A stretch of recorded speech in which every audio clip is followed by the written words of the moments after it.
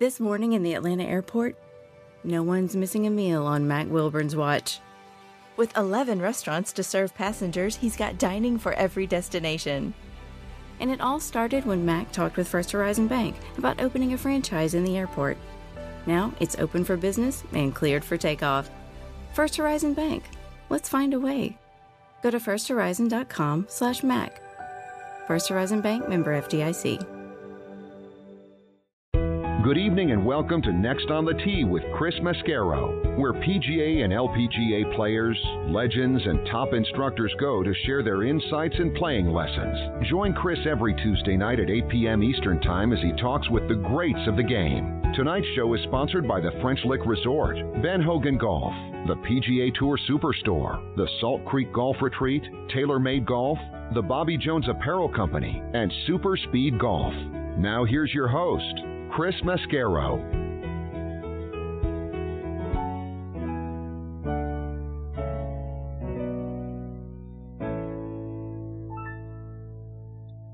Good evening, folks, and thank you for coming back and joining me tonight here on Next on the Tee. I'm your host, Chris Mascaro, and boy, are we going to have a good time tonight. You know why? Because I get to share two more of my favorite guests with you over the next hour. And, you know, that's what makes the show so much fun for me. I hope it makes it fun for you as well, because getting to share my good friends that I've been able to make over the course of doing this show and have them share their stories and their insights, their playing lessons, all of those sorts of things. So I get to sort of sit back and just let them share all of those things with you and you know, just sort of be a part of the listening audience. That's what I love so much, because these guys and gals are all so great. And I really appreciate the fact that they can continue to come back and share more of their stories and insights with us. First up with me tonight is going to be 2011 U.S. Senior Open champion Olin Browne. And Olin is in the midst of another great season out there on the Champions Tour. Gotten on a roll lately, and it's right at the right time, because the Charles Schwab Cup playoffs begin this week, and he's heading into them, like I say, playing some great golf. Did you guys see the 65-foot or so birdie putt he sank last weekend at the SAS Championship? If you haven't, go online, check out it. It's on my Twitter page at CT Mascaro. It's on our Facebook page, Next on the Tee with Chris Mascaro. So please go check it out. An amazing putt, and so we'll certainly talk about that. I also want to get Olin's thoughts. He was an assistant captain at the 2008 Ryder Cup on part of the U.S. team, and want to get his thoughts on what he remembers from that time. And he's talked about that on the show several times, about how that's one of the highlights of his golfing career. Plus, also want to get his insights on, you know, why we can continue to struggle at this event. Also want to talk about his son, Olin Browne Jr., who played well this year out on the Mackenzie Tour, and he's currently trying to qualify for the Web.com Tour. Made it through the first stage of that, so want to hear about that. Also want to get how stressful that is for Olin. I know what it's like watching my son play junior golf. I can only imagine what it's like for him. He's out there, you know, playing on the Champions Tour, also trying to get updates on how his son is doing through Q School. Wonder what's more stressful for him. We'll talk about that and a whole lot more. Olin will join me here in just a few minutes. Following him, I'm going to get a return visit from new Champions Tour player and one of the top instructors in the game, Dave Stockton Jr. Dave turned 50 back on July 31st and immediately played in the next tournament, the 3M Championship up in Blaine, Minnesota. So we'll talk about his experience there. Also want to get his perspective on the Ryder Cup. His father played, on a couple of successful Ryder Cup teams. He was the captain when the U.S. team won back in 1991, and he was another assistant captain along with Olin back in 2008. So both of my guests know a thing or two about how to win Ryder Cup, so we'll hear their insights on that. And Dave, like his father, is a great instructor, particularly with respect to putting, so we'll get some putting tips from him as well. So looking forward to having Dave join me here a little bit later on in this half hour. So a lot more great stories and playing lessons coming your way tonight on this edition of Next on the Tee. And again, thank you so much for tuning in and taking the journey with me over the next hour. But before we get started, I always like to remind you about our good friend Matthew Lawrence and his show Backspin Golf, which airs Sunday mornings from 8 to 9 a.m. Eastern Time. It's my regular Sunday, 8:03 a.m. tee time. It's broadcast on WLXG ESPN Radio AM 1300 up in Lexington, Kentucky, and you can stream it by going on live to WLXG.com, or you can do what I did, which is download the WLXG app. Matthew does a great job, and it's a great way to kickstart your Sunday mornings. His equally fantastic twin brother, Mitchell, also has a great golf show that marries golf and travel. It's called Talking Golf Getaways, which you can find online at golfnewsnet.com, or over on Audio Boom, or really anywhere you consume your podcasts. He and his co-host Darren Bunch travel all over the world, and they let you know about great places to play, stay, and even eat while you're there. Again, it's called Talking Golf Getaways, and you can stream it online at golfnewsnet.com or over on Audio Boom. And as you guys know, we are sponsored by the French Lick Resort. Let's hear a word from Steve Rondinero about what they've got going on up there. Play legendary golf at French Lick Resort, the only place in the country where you can play courses by two Hall of Fame designers on the same property. Our Pete Dye and Donald Ross courses offer two very different challenges. Experience them both and save with our Hall of Fame package. Our two historic hotels are unique as well. Cap it off with a fun visit to the French Lick Casino. Check us out online at FrenchLick.com. Bring a group and save even more. Play legendary golf this season at French Lick Resort. Yeah, folks, be sure to go online to FrenchLick.com to see for yourself what a wonderful place they have up there and to book your stay as well. Also want to give a shout out to our friends at the Ben Hogan Golf Equipment Company. Folks, if you haven't hit Ben Hogan irons since the 80s or the 90s, do yourself a favor. Get a demo iron of either their Fort Worth, PTX, or New Edge irons and go out on the range and compare them to whatever you have. All Ben Hogan irons and wedges are handcrafted one at a time in their Fort Worth, Texas factory. No mass production, no shortcuts. Now you can order custom-made irons, wedges, and hybrids online by going to benhogangolf.com, and they're going to build clubs to your specifications, and best of all, charge you a fraction of the typical retail price. Again, check out their complete line of forged irons, wedges, utility irons, hybrids, bags, and accessories by going online to benhogangolf.com. We're also proud to be partnering with Russ Holden and the wonderful folks over at Caddy for a Cure. And one of the most unique opportunities in the world of professional golf is available to you through Caddy for a Cure. Spend a day inside the ropes with one of the world's best players as their caddy. It's a fantastic way to have the time of your life while supporting our wounded service members and Fanconi anemia. You're going to get to walk side by side with your tour player experiencing professional golf as an insider.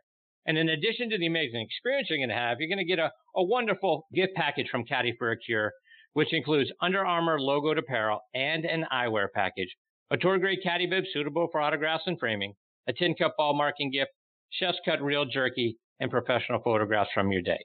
Go online to Caddy for a Cure, that's CADDYFORACURE, caddyforacure.com to learn more. All right, now back and making his fifth appearance with me here on the French Lick Resort guest line is Olin Browne. Let me remind you about Olin's background. He's from Washington, D.C., and he attended Occidental College out in L.A. He joined the golf team as a sophomore and gradually moved up to be their number one player. He was named first team all-conference, that's all SCIAC golfer back in 1980 and 1982. And he received an at-large invitation to the NCAA Division III championship. He was inducted into their Golf Hall of Fame back in 1997. And their Golf Annual MVP Award, now named in his honor. Turned pro in 1984, and he won 4 times on what was then the Nike Tour. Twice in 1991, once in 93, and again in 96. He's won 3 times on the regular tour at the 1998 Greater Hartford Open by chipping in from 40 feet to defeat Stuart Sink and Larry Mize in a playoff. He also won the 1999 Colonial and the 2005 Deutsche Bank Championship. In 2005, he won the PGA Tour's Comeback Player of the Year award. And over the course of his playing career, he's had 5 wins, 46 top 10s, and 108 top 25s. Included in those 5 wins are 2 so far on the Champions Tour back at the 2011 U.S. Senior Open and the 2015 Greater Gwinnett Championship here in Atlanta. He's out having a great season right now on the Champions Tour, and in the last few weeks, he's had a tied for 9th and a tied for 11th, which we'll talk about here in a moment. I'm rooting very hard for him every week, and I'm thrilled that he is back with me again tonight here on Next on the Tee. Hey, Olin, thanks for coming back on the show tonight. I'm shocked that you keep inviting me back, but it's a pleasure to be with you. I appreciate you, Olin. So, like I mentioned a moment ago, Olin, your game looks very solid heading into the Charles Schwab Cup playoffs. Tied for 9th at the Sanford International Tournament, tied for 11th at the Pure Insurance Championship 2 weeks ago, and then looking at last week's tournament, a 66 in the first round, highlighted this weekend with a 65-foot birdie putt on 13. Talk about the state of your game. Well, you're being really charitable by saying I'm having another great year out there, because I'm really not. But the last few weeks have been a lot better. Things are coming together, and I've started to see some good some good rounds and some good shots, and I'm excited about being in the playoffs and trying to make a run towards the Charles Schwab Cup final. Tell me about that 65-footer over the weekend. That's an amazing putt. It was kind of a ridiculous putt. It was up and over a ridge, and it broke about 6 or 7 feet right to left. And, I hit this shot I kind of hit an indifferent tee shot, and it was into the wind, and I flared my second shot into the green, and I left myself this ridiculous putt. And John Cook was walking with our group that day, and he looked at me, he says, "You can make that putt." And I go, "Yeah, I can. You're right. We'll see." And then I go up there, and it went right in the middle of the hole. So Cookie gave me the right mindset, and bam, it went in. Should blind luck, really. And I saw Jerry Kelly went over and got the ball out of the hole for you, sort of presented it back to you. What'd Jerry say to you? Well, he should have picked it up for me. You make a 65-foot putt like that's a lot of work. Somebody else ought to help you out with picking the ball out of the cup. That's great. So Jerry's young, he can handle it. It always be back to the point, you are playing a lot better right now. So is it something you've changed? Have you been working on something, or is it just sort of all just come together at the right time? Could I tell you that golf is a constant work in progress? I mean, it doesn't matter how well you play, you could always play better. It doesn't matter how poorly you play, you could always save a couple of shots one way or the other. And so, it's a moving platform. My dad likes to say, it's a moving platform, and it's just, there's nothing that comes easily in this game. And, that's part of the joy of it, is the challenge of going out there and facing, not being 100% or not being, totally in a groove. And you got to find a way to get the ball around the golf course and get it in the jar. So it's never fun while you're grinding and things aren't going your way. But when you look back and you saved every possible shot you could have that day, that's kind of a rewarding thing. And I have great admiration for guys like Bernhard Langer. He just won his 38th championship on the PGA Tour Champions. And, I think we're all going to find a way to take him out down the road, because the guy's killing us. He's unbelievable. That's one of the things I wanted to get you. Public peril. That's one of the things I wanted to get your perspective on. He's like, the Tiger Woods, run back in the early 2000s. I mean, the guy just keeps on winning. He's like a machine, tournament after tournament. He's always at the top of the points list and all that sort of stuff. What is it? Have you talked to him? Like, what's the magic? How does he do it? No, I don't know what it is, but, everybody says he's from Germany. And personally, I think he's from Easter Island. He's one of those aliens that came down, and they brought him down here and dropped him off in a spaceship, and he's a freak. The guy's unbelievable. He's 60 or 61 years old. He looks like he's 28. He swings beautifully all the time. He's got no flaws in his game. He hits the ball farther than people think. His ball striking is top notch. His putting is beautiful. I mean, the guy's relentless. He's like water. It just, chips away at the rocks until there's nothing left. I mean, he's a remarkable competitor, well deserving of being in the Hall of Fame, and probably our marquee player out here on the PGA Tour Champions.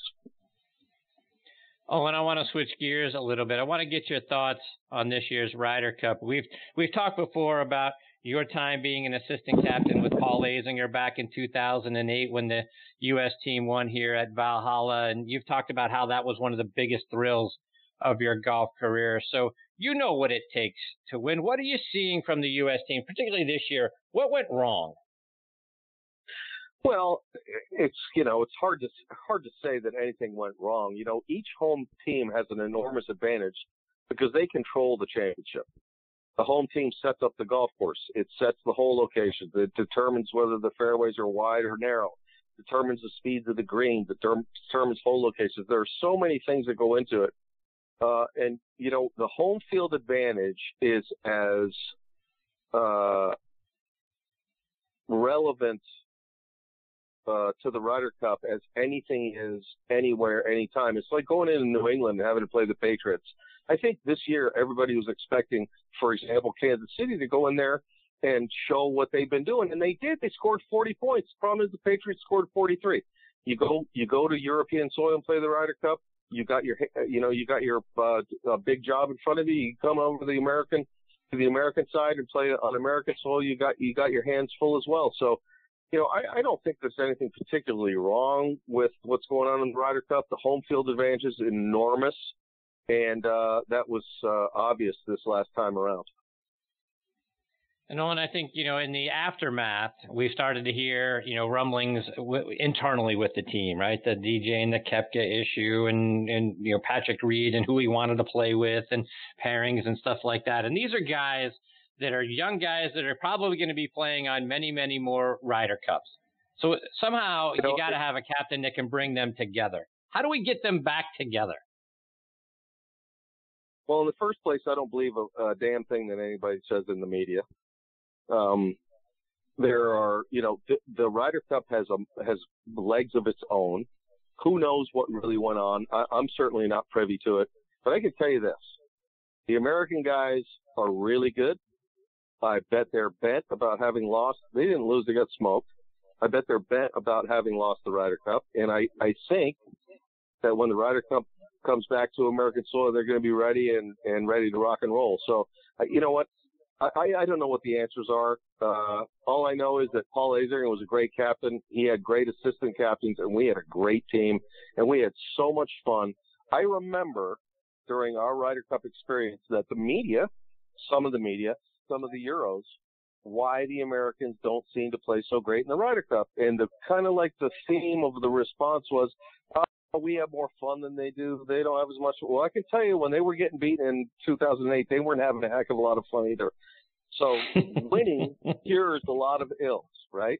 Yeah. But the simple fact of the matter is that the Ryder Cup on home soil is a huge, huge advantage. And you can take the world golf rankings and you can take the pundits with their points of view on this, that, and the other thing. The fact of the matter is the Ryder Cup on home soil is an enormous advantage, and the home team has to figure out a way around that in order to come out victorious. To the point you just made a moment ago, Olin, when you look at the things that you guys did, the things that Paul Azinger did, the assistant captains that you were partnered with and that sort of thing, what made you guys so successful? What made it so much fun for you guys outside of the winning? I mean, I think everybody was part of the team. There were a lot of great guys who came together as a team. There were the class clowns, the guys that kept things loose. There were the go-getters, the guys who set the tone with their great play, making 7 or 8 or 9 birdies in a round of golf. I mean, I think, look, if I were the Ryder Cup captain, the first thing that I would do is I would call Bill Belichick and ask him how to build a team, because that guy understands how to do that. And I think and I think all these guys do, I mean, everybody knows somebody in some other sport that has built a great team and established a great team environment. But the bottom line is that it's 1 week out of 52 weeks in the year. And you know what?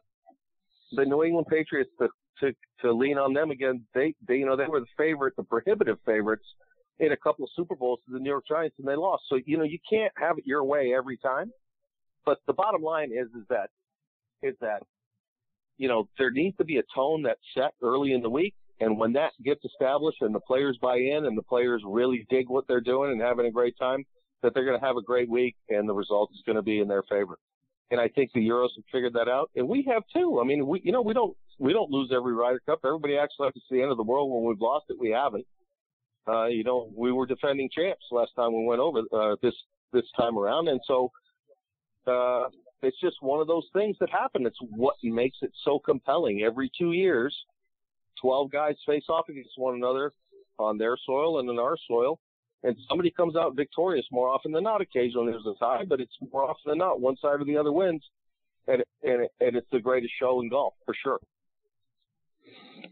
Olin, I want to get your perspective. I know your son is going through what amounts to Q school now for the Web.com tour after having a successful season up on the Mackenzie Tour up in Canada, and he's made it through the first round. So update us on how he's doing. Oh, well, he's really feeling great right now. He made it right on the button, made a clutch par on the last hole to make it, and played solidly all week. His tee to green game was really sound.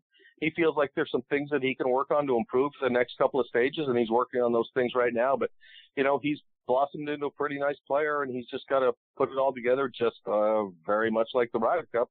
You got to figure out a way to be mellow before the event occurs and then peak when that particular week comes as part of the learning process, and he's doing a great job with it, and he's having a lot of fun too. Is it more stressful for you? I have a son that plays junior golf, and when I watch him play in tournaments, I'm stressed out watching him and rooting for him and hoping he does well and hits good shots and all that sort of thing. Is it more stressful for you playing out in a Champions Tour event, or more stressful wondering how he's doing, whether it's on the Mackenzie Tour in a tournament there or now going into the next stage for the Web.com Tour? Is this a trick question? What's that like? You're a dad. Yes.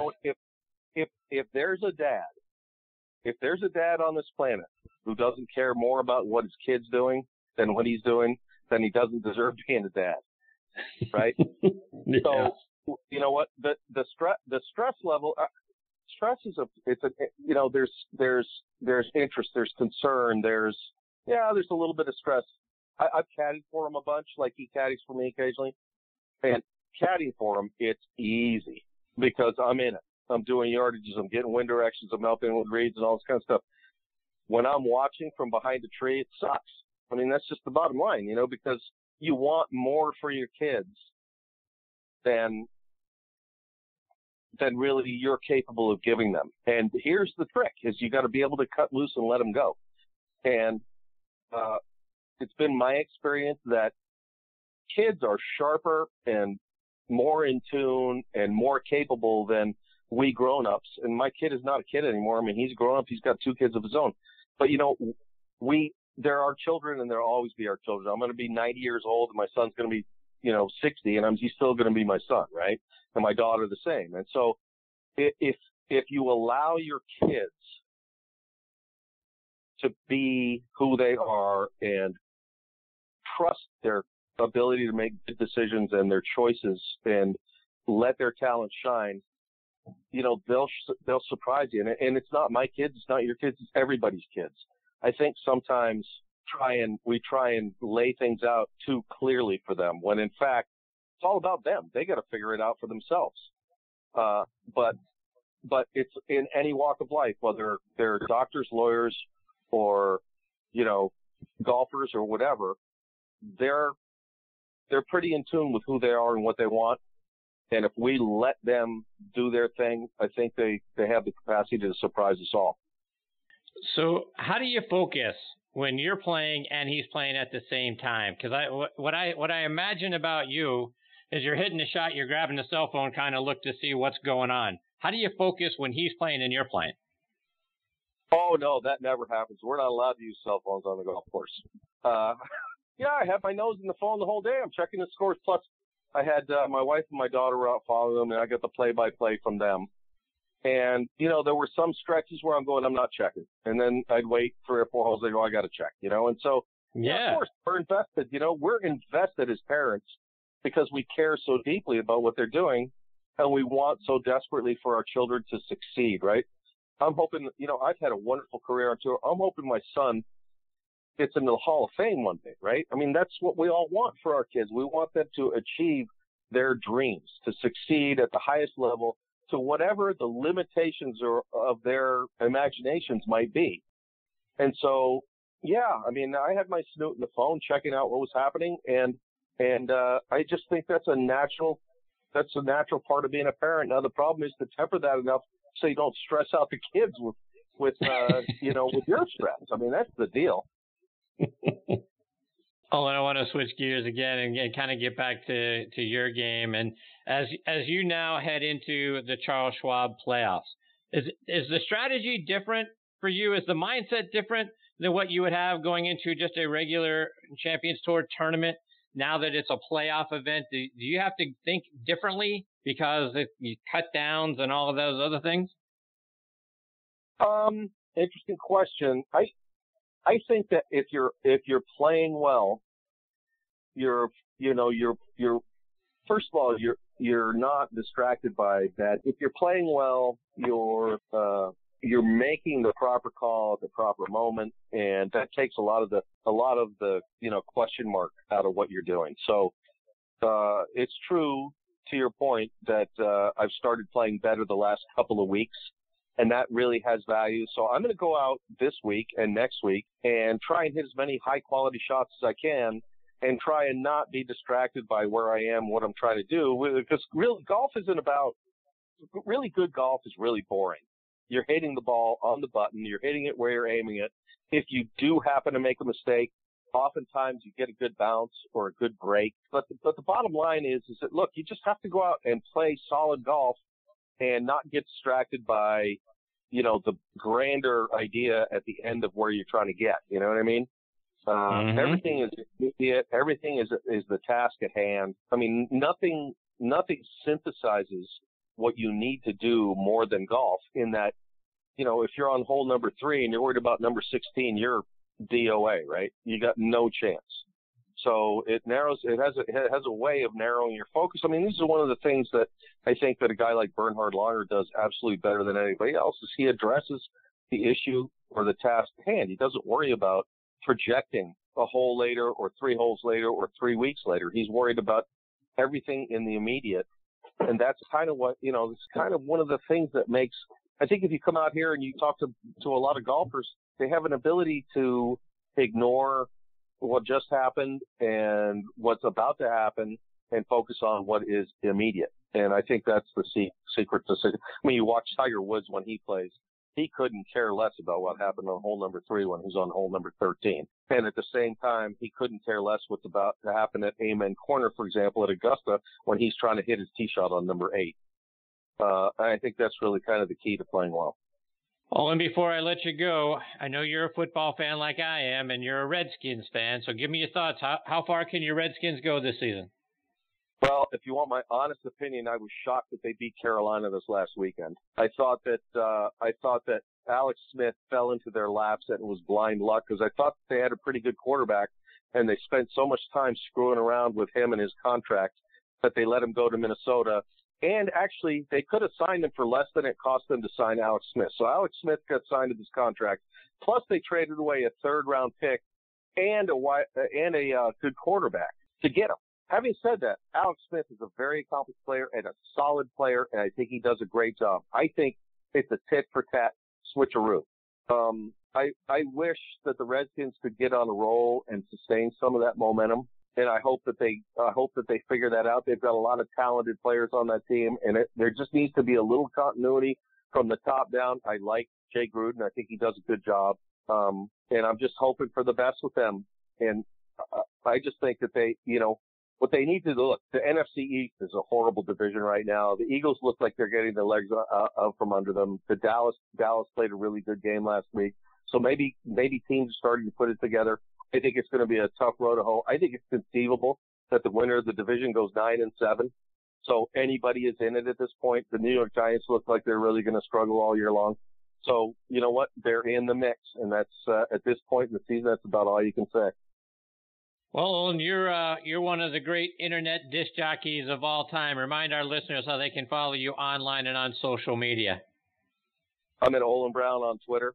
I post the song of the day every day. I pick a song that I've always liked or do like or just heard, something that may be or may not be pertinent to that particular time and place. July 4th, I like playing the national anthem, for example. But I like country music. I like rock and roll. I like old Motown. I have diverse, I like listening to Mozart, Beethoven, and Handel too. So, I mean, I have diverse taste in music. I try and post something to welcome everybody to the new day, and check it out, Olin Browne, at Olin Browne on Twitter, and see if you like it. There you go. Olin, I can't thank you enough for taking time out of your night to come back and be a part of the show. Always a huge thrill for me to have you as part of the segment, and I thank you for doing it, and certainly looking forward to the next time already. Well, I'd like to apologize for that, but you're so nice to say it. Thanks so much, Chris. Always a pleasure talking to you. This is number 5. Let's make it number 6 soon. Looking forward to it. Take care, Olin. All the best to you and your family. Be well. Thank you, buddy. See you, man. That's the great Olin Browne. And again, into the Charles Schwab Cup playoffs now on the Champions Tour.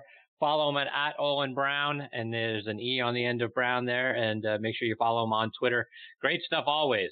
And the songs that he posts are always wonderful to listen to. It is a great way to kick off your mornings, and I'm pulling hard for him, hoping he goes deep into the playoffs. It's been great having him as part of the show over the years, and I look forward to the next time he's able to join me. All right, before I get to my next guest, Dave Stockton Jr., I want to give a shout out to a couple of our sponsors. First, folks, you've heard me talking about the M4 driver from TaylorMade over the last several months. If you haven't tried their new twist face technology, you're missing out. I don't know about you, but I don't hit it in the center of the face every single time. And after studying hundreds of thousands of swings from pros and amateurs like us, TaylorMade designed their new drivers that will protect us from our mishits and give us straighter distance. So whether your mishit is on the low heel or the high toe, Twist Face helps bring the ball back to center, keeping the distance that we want and finding the fairway more often. I'm hitting more fairways than I ever have. Their new drivers are also the choice of some pretty good golfers you might recognize. Twist Face is played by Tiger Woods, Rory McIlroy, Dustin Johnson, Jason Day, John Rahm, and Dustin Rose, just to name a few. And they're dominating, obviously, out there on the top 10 on tour. So if you haven't tried Twist Face, go hit it and get fit. It's in the new M3 and M4 drivers and only from TaylorMade. I also want to give a shout out to our friends at Super Speed Golf. Now used by over half of the tour players around the world, Super Speed Golf is the fastest and most effective way to increase your swing speed. 3 8-minute training sessions per week are all you need to see a 5% increase in your swing speed. With sets for golfers of all ages and over 1 year of included video instruction as well, Super Speed offers a complete solution to help you bomb it off the tee. Visit them online at superspeedgolf.com and pick up your set today. Please also check out our friends at the Bobby Jones Apparel Company by going online to bobbyjones.com. Their new fall collection has arrived, and now is the perfect opportunity to change things up layer upon layer. They make style easy because you can find carefully coordinated outfits in a variety of colors and options online by going to bobbyjones.com. And the Bobby Jones brand delivers excellence as genuine as the legend himself, and their collection of golf performance and lifestyle apparel for both men and women, absolutely outstanding. Again, go online to bobbyjones.com.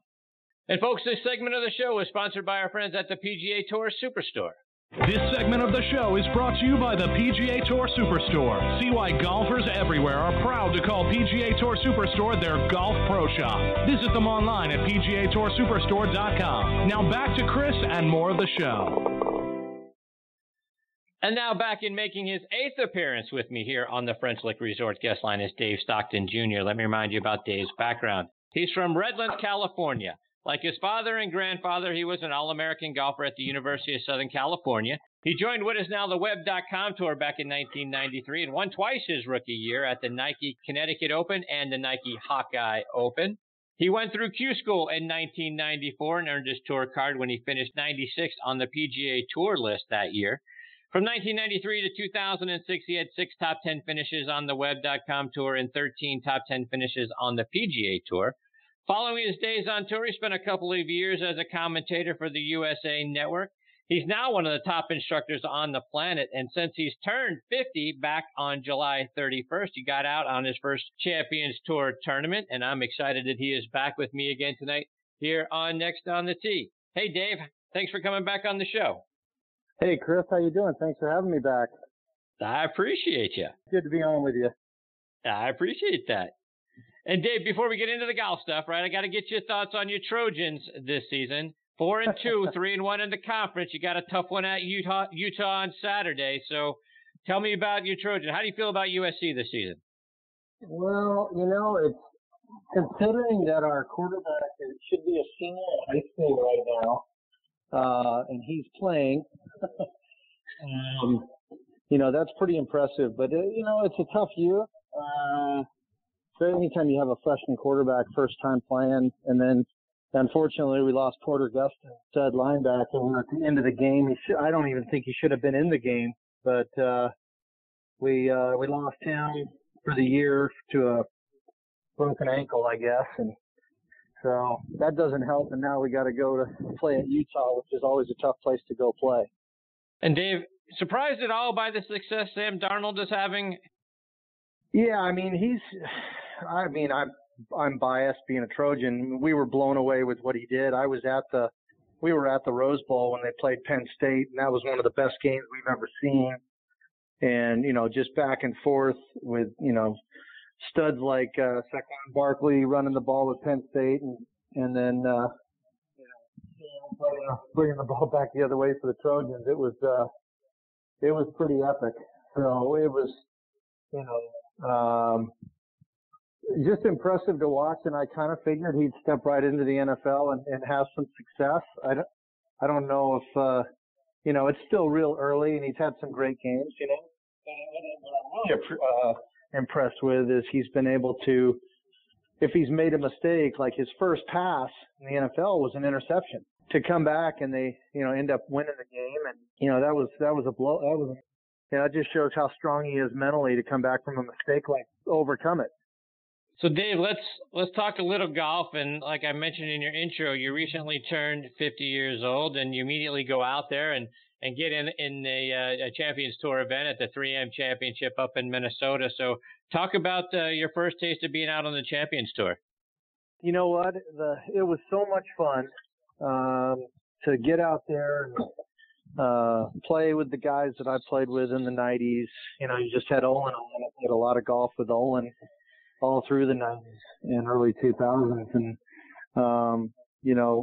just like he is an unbelievably great guy, all the guys out there are. And I was looking forward to getting back out and mixing it up with them.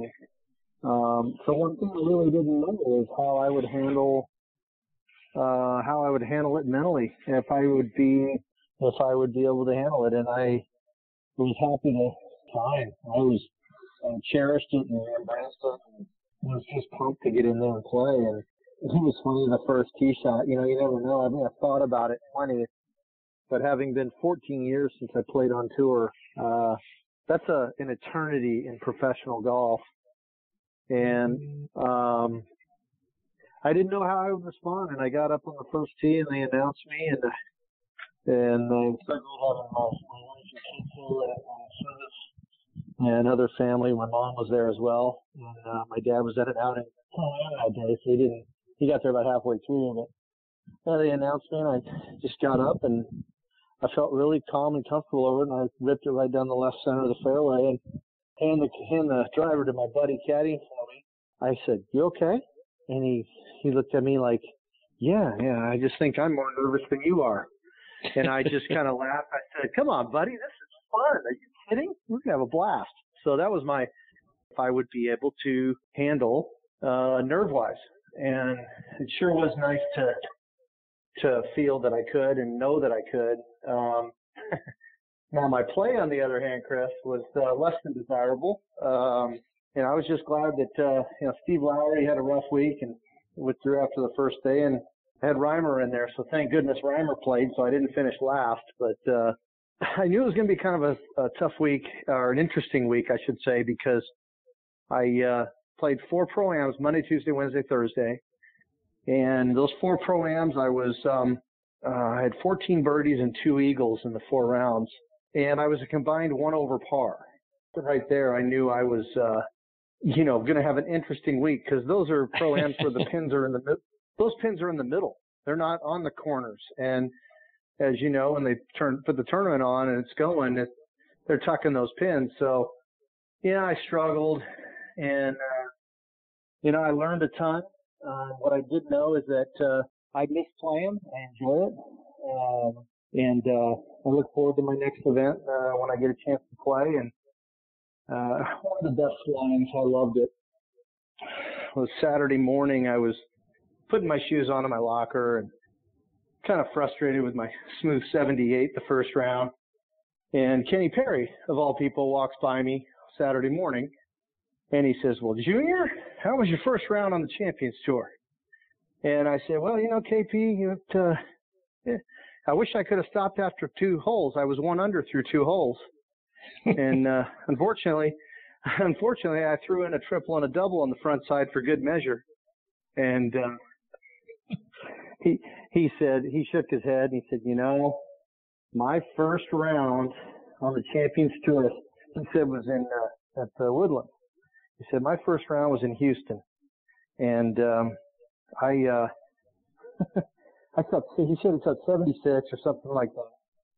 He was, really frustrated, sitting in his locker. And I was sitting right after like you are, putting my shoes on. And John Cook walks by me, and Cookie says, "Well, KP, how was your first round of the Champions Tour?" I said to him, not very good, just like you did. And he said, "You know what he said to me?" I said, "What?" He said, "Well, you know what they say out here on the Champions Tour, play well on the weekend." Yeah, because there's no cut, so you're going to play every weekend, which is kind of nice. And I just thought that was great. And then he proceeds to go out and shoot 60, and I shoot 75 and get beat by 15 by him. So, I've learned that you've got to golf your ball out there, and they can flat play. I mean, what Bernard, he just won again. I mean, it's 39 wins, I think he's had, something like that. And it's just mind-blowing how good – people don't realize how good these guys are. And, the courses are not length isn't an issue for me. I hit it a long ways. These courses aren't short. I mean, you got some short holes, but these guys they keep the ball in play, and they manage their game so well. It's impressive. It was impressive to watch it and play and, mix it up. But, I think you can look at, I know Chris DeMarco just turned 50. He was like 3 days after I turned 50, he turned, and he and Dudley Hart as well. And I thought Chris would come out and play better than he has. And I know that he's struggled, not played as well as he could. Joey Kelly, a bunch of the guys. And they said that talking to DeMarco was surprised at how low the guys are shooting out there on courses that aren't easy. I mean, they're making it look easy. In fact, one he talked about was up in Seattle. They just played, and Chris was saying after playing pro-ams and stuff, he's like, man, this golf course, this is tough. He goes, I guess he says, like, this is a tough golf course. And whoever he was talking to, he was like, no, not really. I mean, you got to go low here. Sure enough, I think Kevin Sutherland shot 60. It seems like someone's going low every week. It's the same thing as the regular tour, just on the Champions Tour. So it's impressive. So are we going to get to see you out on the Champions Tour more in 2019? I'm hoping to get out and play. I'm not, my dad and I, we've taught so many guys over the years on the regular tour. We're currently not working with anybody. I've got a lot of juniors and a lot of people that fly in to see me, but we're not working with anybody on tour. So I have the time to work on my game and teach here. But I've gotten a lot busier designing synthetic turf greens for Back Nine Greens, the company that I'm a partner with. So I'm having a blast designing those for people. It's great. I got one going in Nashville right now for a National Predator player in the middle of that one. But I'm hoping to play next year. I'd love to get in, just get a little rhythm going. Jokingly, my line that week at the 3M, the last time I played 7 days in a row, I had a full head of hair, which was a long time ago. And, so I'm hoping to, Chris. I'm not going to Q school. I just have too much going on, and I kind of looked at it as I've never really played well in Tampa. Florida's always been tough for me a little bit. It's during the holidays, kind of around Thanksgiving, and I do a lot of stuff here at home with the family, and so I just don't. I'm not going to be going to the school, but I have veteran status for having enough cuts made, over 150 cuts on tour. So I know that and a cup of coffee will get you something. But I can try to Monday, and I know some events I have a pretty good feeling I'll get into some, and it's what I do with those. I mean, a perfect example of someone taking advantage of the spots he's gotten into and he's played well is Tom Gillis. And Tom's played awesome. He's made it into the playoffs, and he turned 50 like within a week of when I turned. He's around the same time. And guy come out and he's had like 3 top 5s, and he's done well enough to get into the playoffs in just a minimal amounts of starts. And that's the kind of thing I need to do if I'm going to play more and limit what I do teaching-wise and green-wise. So I enjoy teaching so much that I don't want to give that up. And I make my own schedule. It's great. And I enjoy doing the greens as well. It's a lot of fun. So that's kind of where I'm at with it, kind of doing 3 things, not just one. So right. And you mentioned a moment ago you don't typically play well in Florida. Why not? Bermuda? Is it the Bermuda greens, or what is it about Florida? Yeah, I don't know. I mean, I look at the finishes I've had in Florida. There, a lot of miscuts, a lot of 40s and 50th place finishes and 60th, and just kind of where you'd never see my name anywhere. I'm trying to think. My best finish in Florida was in Innisbrook, playing with Dottie Pepper at the mixed team in '94. We finished second, so yeah. So But, I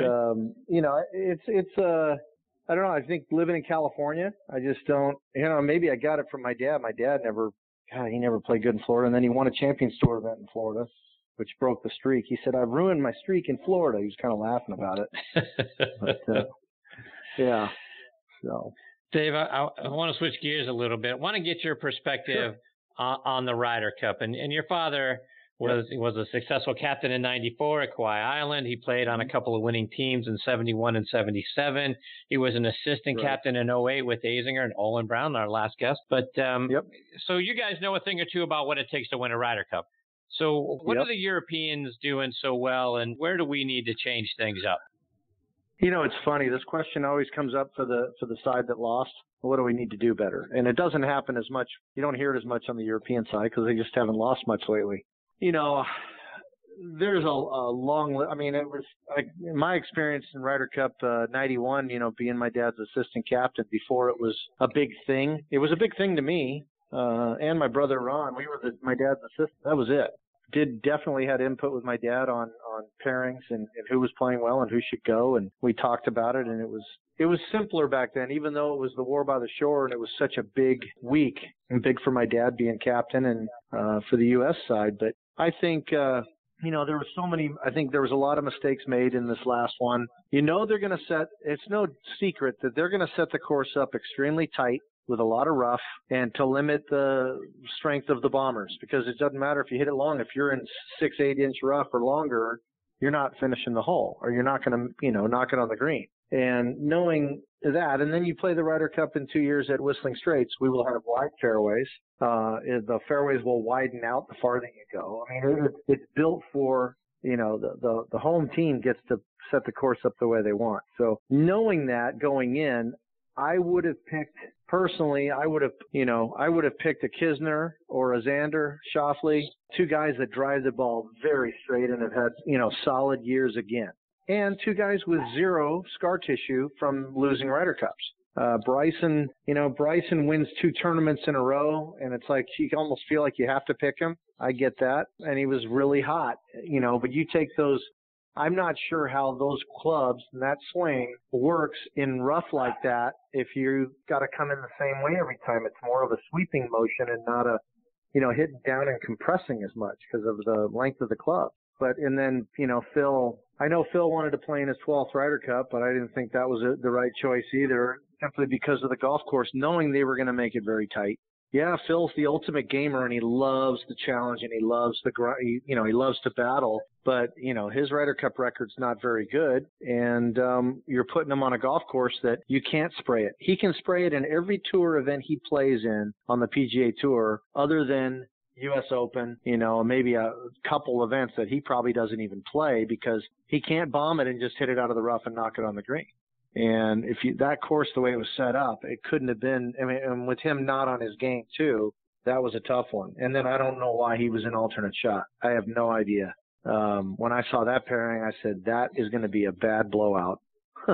Just because I knew he wasn't in good form coming in, and to put him in an alternate shot where you're going to be putting your partner in tough spots. Every year when we lose, it comes back to, the team didn't play as a team. They didn't come together. That's the same thing we hear every time. And, I think there was part of that there, but, you definitely had some dysfunction this year with the Patrick Reed stuff and his wife making comments. And, there's a lot that doesn't help things. And especially when it happens afterwards. So if it happens after, stuff's going on during it. And, who knows the full story of what went on Sunday night when the dust up supposedly happened with Brooks and DJ. I mean, they're best buds. So what happened? Who knows? It's a draining emotional week, and always harder for the away team. I thought some of the pairings weren't the best, and Jim owned it. I thought Jim did a great job. I think some of the decisions he made were wrong, but you know what? Anytime you make a decision and it ends up losing or not getting the point, they're going to second guess. I think about my dad's Ryder Cup in 91. He had 2 picks, and that was it. This is something where, this will tell you something that people don't really know, but Curtis Strange wins back-to-back U.S. Opens, 89 and 90. And my dad and him are really good friends, played a lot of golf together. And my dad said, And he was on the team points wise too. He's like, my dad's like, you're on the team. You don't win 2 U.S. Opens, and got closer to the Ryder Cup, and Curtis just was not playing very well in 91. My dad went to Curtis and said, how do you feel? He says, I don't belong on that team. He says, don't pick me. He said, I'm not playing well. And that was really big of Curtis to say that. Here's a guy that's just won. And you know how confident Curtis Strange is. I mean, I played with him in the early 90s, and he's extremely confident. For him to say that, that to me, on another side of the Ryder Cup in 91 at Kiowa was my dad had the guys come prior to see the course and walk around it and get a feel for it. They couldn't play it yet because Pete Dye hadn't finished it yet. In fact, there was questions whether or not it was going to get finished. By the way, do you know where the Ryder Cup was supposed to be played in 91? No, where? Here's a little trivia for you. Yeah, I got to believe it, but stadium course at PGA West. Really? Yep. But when we lost at home, we lost several in the 80s, and when we lost at Muirfield in 87 with Jack as the captain on his own golf course, right? PGA and the Ryder Cup became really big. That's why you will not see another Ryder Cup on the West Coast. They won't do it because of the amount of what time it is in Europe during the Ryder Cup. Although I could say living in California and watching it when they were in Paris last time wasn't a whole lot of fun.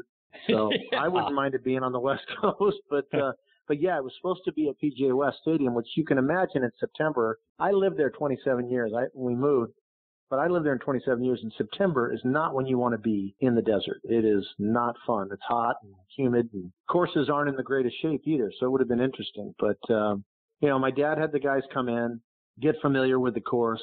I would have thought that I would hope that Furyk asked the guys to come over, but I know only a couple of the guys had seen it, and I would have made that a requirement. If you're serious about wanting to play in this Ryder Cup, you need to go over and play this golf course and give me your feedback. And that's really, I know it's pain, travel and everything, but that's kind of what you're going with the Europeans playing a regular event there every year. They knew the golf course. They could play it in the dark.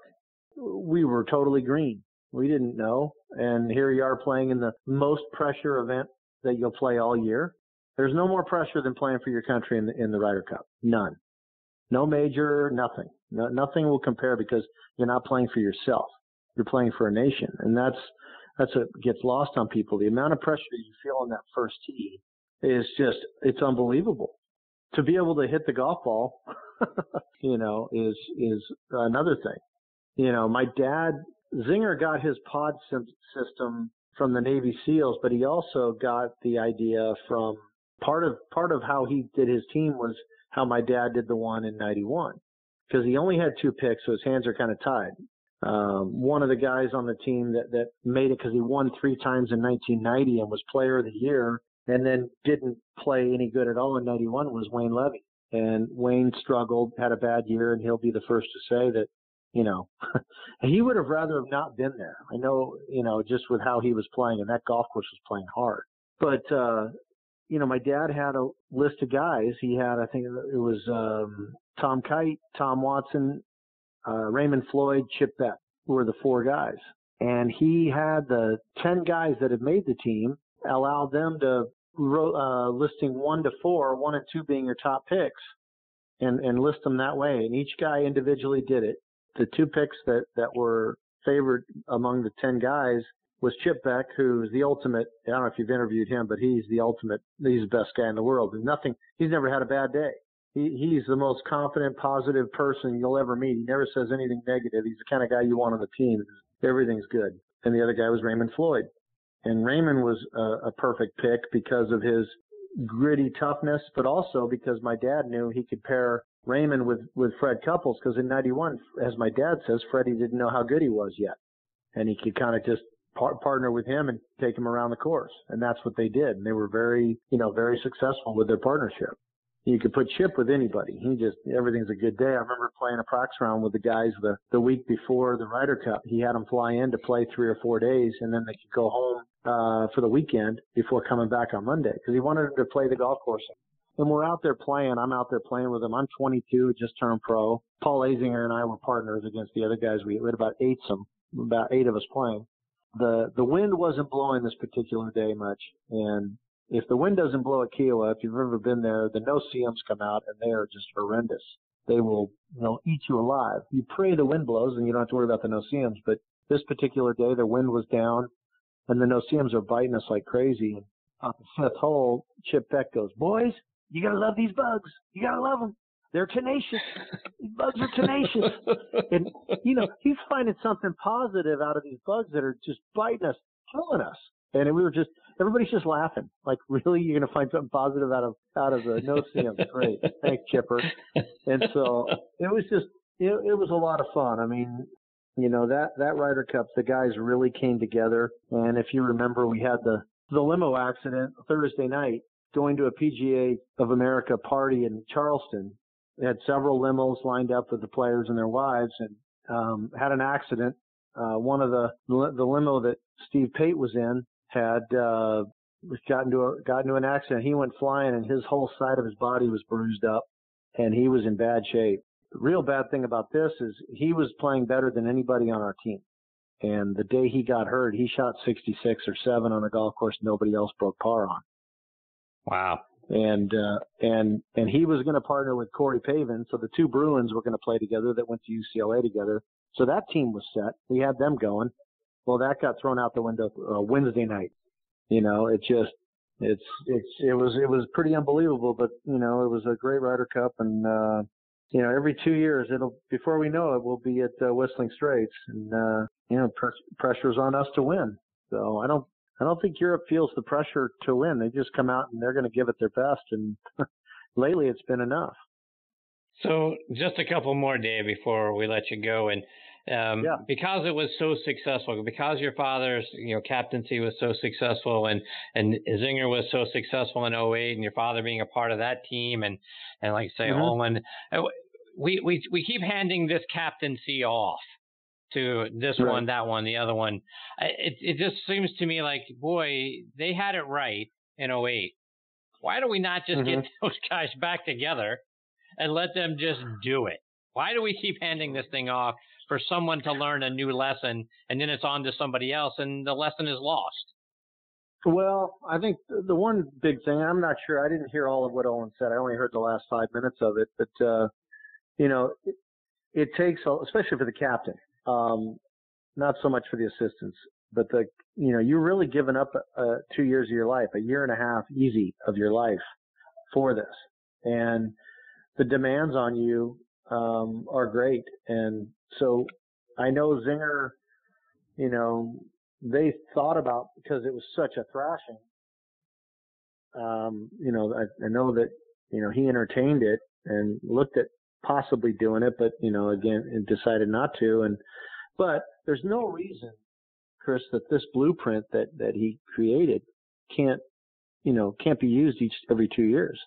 It's no secret what he did, but, we do have some interesting personalities on the teams. And I think Patrick hurt himself greatly with, what him and his wife, if he doesn't make the team on his own play, I don't see him getting picked.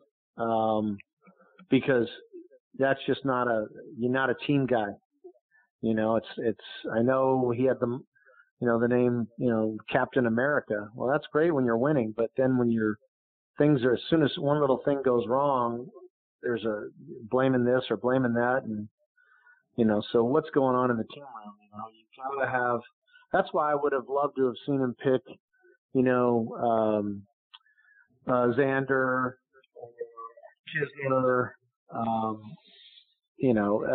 they would have been unbelievable, and they don't have the scar tissue that, Tiger, I know he wins the week before, gassed. He didn't have anything in the tank, which is another reason I don't know why he played him 36 holes on, what was it, Saturday? He played 36 holes. Right. I do not know why you're playing him 36. I didn't get that, but, again, we second guess things when they don't work out, and everybody's a critic. Indeed. But knowing the pressure and you've got to make decisions, you realize how quick that event goes. It's 3 days. And, by the time you blink, you're in Sunday singles, and you might be down 4 points like we were, or you might. I mean, it happens so fast. And I wish the event was spread out a little more. I would love to see them start maybe Thursday, and somehow get where you're playing more of the guys and not sitting, but only having matches in the morning or midday, and do the matches, and that be it, instead of all day Friday, all day Saturday, and then single Sunday. Because you get a lot of guys that's, I think President's Cup does it so well with, everybody's playing. You don't have 4 guys sitting out, chomping at the bit to get in there. So who knows? I mean, probably going to make some changes. But I mean, Zinger's blueprint does work. And, I mean, we'll see. I know that the golf course will be set up for the Bombers, and and then in 2 more years, when is it over in Italy next? Where is it? Right. Yep. So it goes to Italy. That course will be really tight, and the rough will be up. It'll do the same thing again. So it'll be about accuracy off the tee, putting it in play, and we'll see if that's 4 years down the road. So we're going to be seeing a whole new. We might have kids that are in college right now that are going to be playing in the Ryder Cup in 4 years. Right. You just don't know. You don't know who's coming down the pipeline. Dave, before we let you go, and you talked about this a few minutes ago, but you're doing some amazing work with back nine greens, creating some putting greens that people can actually have in their backyards, and it's tremendous looking stuff. Talk about the work you're doing with them. Yeah, Chris, it's a blast. I mean, I kind of fell into it when I lived in the desert, and I wanted to put a green in, and I went with back nine greens. I didn't know anybody there. I didn't know the company other than I saw pictures. They looked good. And when they came in and did the green and the craftsmanship of what they put in, I was blown away. And I got to know the owner, and I just said, hey, I got a lot of people I know would want to have greens like this in their yard. And would you be interested in partnering up? And he said yes. And, the rest is history. We've done greens all over the country now. And it's just a kick to do these. And our crews, we don't hire out. We bring our crews. We have crews that we bring to the site to do it the right way. And you won't see seams. You don't have grain. And I mean, it's the best I've seen. And I'm not saying that because I'm a part of the company. I'm saying that because I've seen other stuff done, and I've seen what we do, and it just doesn't compare. And if people want to see it, if they want to see the work that we do, and a lot of the stuff I've done's on there with it is on Instagram. If people go to BNG Luxury for back nine greens, BNG Luxury, it's a great Instagram page to look at all the latest and greatest stuff that we're doing. And I post on my Instagram and Twitter as well. But I send people there all the time, and they get a good idea of what we can do for people. The greens hold for hitting shots into as well. I just did one in South Dakota right on the Missouri River that has a 30-yard tee box and a 70-yard tee box, and he's hitting shots in, and he put in speakers and got the LED lights in the cups, and he called me the other day raving about it. That's the thing I love is you get people, you put a green in for them, and then they're contacting you saying, "This is unbelievable. I've got a friend that wants one." That's the kind of feedback you want. So I'm thrilled that we're able to give that kind of quality to people. And it is spectacular. I've seen a lot of the work that you guys have done, and it is absolutely unbelievable. So I highly encourage folks to go check it out online or on Instagram. Dave, let our folks know, how can they follow you online and on social media? On Twitter, I'm DSJR1, and Instagram, I'm David B. Stockton _. And those are the two that I do. That's the best way to get a hold of me. And then obviously at Stockton Golf, StocktonGolf.com, they can see what we have going on as well. And I'm working on putting together, actually, I didn't tell you this, but in February, I'm partnered with Punta Mita down in Puerto Vallarta. Going to be doing a golf school down there in February, which I'll have dates soon. And I'm going to do a couple-day golf school down there and play golf with people. And it's just an awesome resort with the Four Seasons and a St. Regis there. And then they have villas available if people want to stay in those as well. It's a great setup. Well, Dave, we'd love to have you back on probably in January. Let's talk about, get people fired up about the school and reinform everybody, and hopefully hear all about it afterwards as well. But it's always great when we get the opportunity to have you back on the show. I always love spending time with you. Thanks, Chris. Yeah, I enjoy the time being on with you, and I appreciate you having me on. Dave, take care. All the best to your dad and your family. And like I say, hopefully we get the opportunity to have you back on the show again real soon. Look forward to it. All the best to you too, Chris. Thank you. Thanks, Dave. All right. That is the great Dave Stockton Jr. And again, he's a great follow on Twitter. A lot of stuff that we just didn't have an opportunity to get into tonight from his Twitter account. So I highly recommend go check him out on Twitter. Go check him out on Instagram. Hopefully we get to have him back on the show in January to tee up the golf school and some of the other things he's doing. And go check out those greens, back nine greens. I'm telling you, folks, you'll look at those things and be like, wow, I can't believe that these guys are actually creating these things in people's backyards, because they're absolutely spectacular. I mean, they can do even the traps, and it's not, they don't put sand in there, but it looks like there's a trap there, and they play like there's a trap, and it's just really spectacular stuff. So go check them out again. Back Nine Greens and our good friend Dave Stockton Jr. All right, folks, time for me to put a bow on this episode of Next on the Tee. My thanks again to Olin, Browne, and Dave Stockton Jr. for joining me. And, folks, I can't thank you enough for tuning in and making us a part of your golf content. Please give me your thoughts. Check out our page on Facebook, Next on the Tee with Chris Mascaro. You can make a comment there, give us some of your feedback there. You can go to our website, nextonthetee.net. Also an opportunity for you to give feedback there. And on our website, we've got links to, so many of our shows. And we also link back to our page over on Podbean. So we've got all of our episodes out there on Podbean. You can stream or download any of them for free. And we can't thank our good friends there enough for, featuring us right there in their golf section. We're highlighted right on the front of that. And you download the Podbean app. You can take us with you anywhere you go. You can stream us, whether you're at the grocery store, you're driving in your car on your commute, you're at the gym, wherever you're at, we're right there on your cell phone with you. Please also check out our sister show on the football side, Thursday Night Tailgate, with me and my co-host Bob Lazari and our announcer Joe Lajanusa as well. That show airs live every Thursday nights from 8 to 10 p.m. Eastern Time. You can stream it live by going to Blog Talk Radio, or again, that show, like this one, is also available as a free podcast on Podbean, also available on iHeartRadio and Audio Boom as well. On Thursday Night Tailgate, we're joined every week by 5 NFL legends who come on and share their stories about their playing days, plus insights into what's going on around the league, plus our 5-star picks of the week with former Patriots Pro Bowl running back Tony Collins. We also highlight 2 players that are doing great things out there in their communities in our Spotlight on the Positive segment as well. Again, you can find that show online at ThursdayNightTailgate.com or over on Podbean as well. Folks, thank you so much again for choosing to listen to this show tonight. We really appreciate, again, the fact that you're making us a part of your golfing content. Until next week, hit 'em straight, my friends. You've been listening to Next on the Tee with Chris Mascaro, where PGA and LPGA pros and top instructors and media members go to tell their stories. Join us the same time every Tuesday to hear more stories about the game we love from people who love sharing those stories with you. It's all about the great game of golf. It's all about the great game of golf.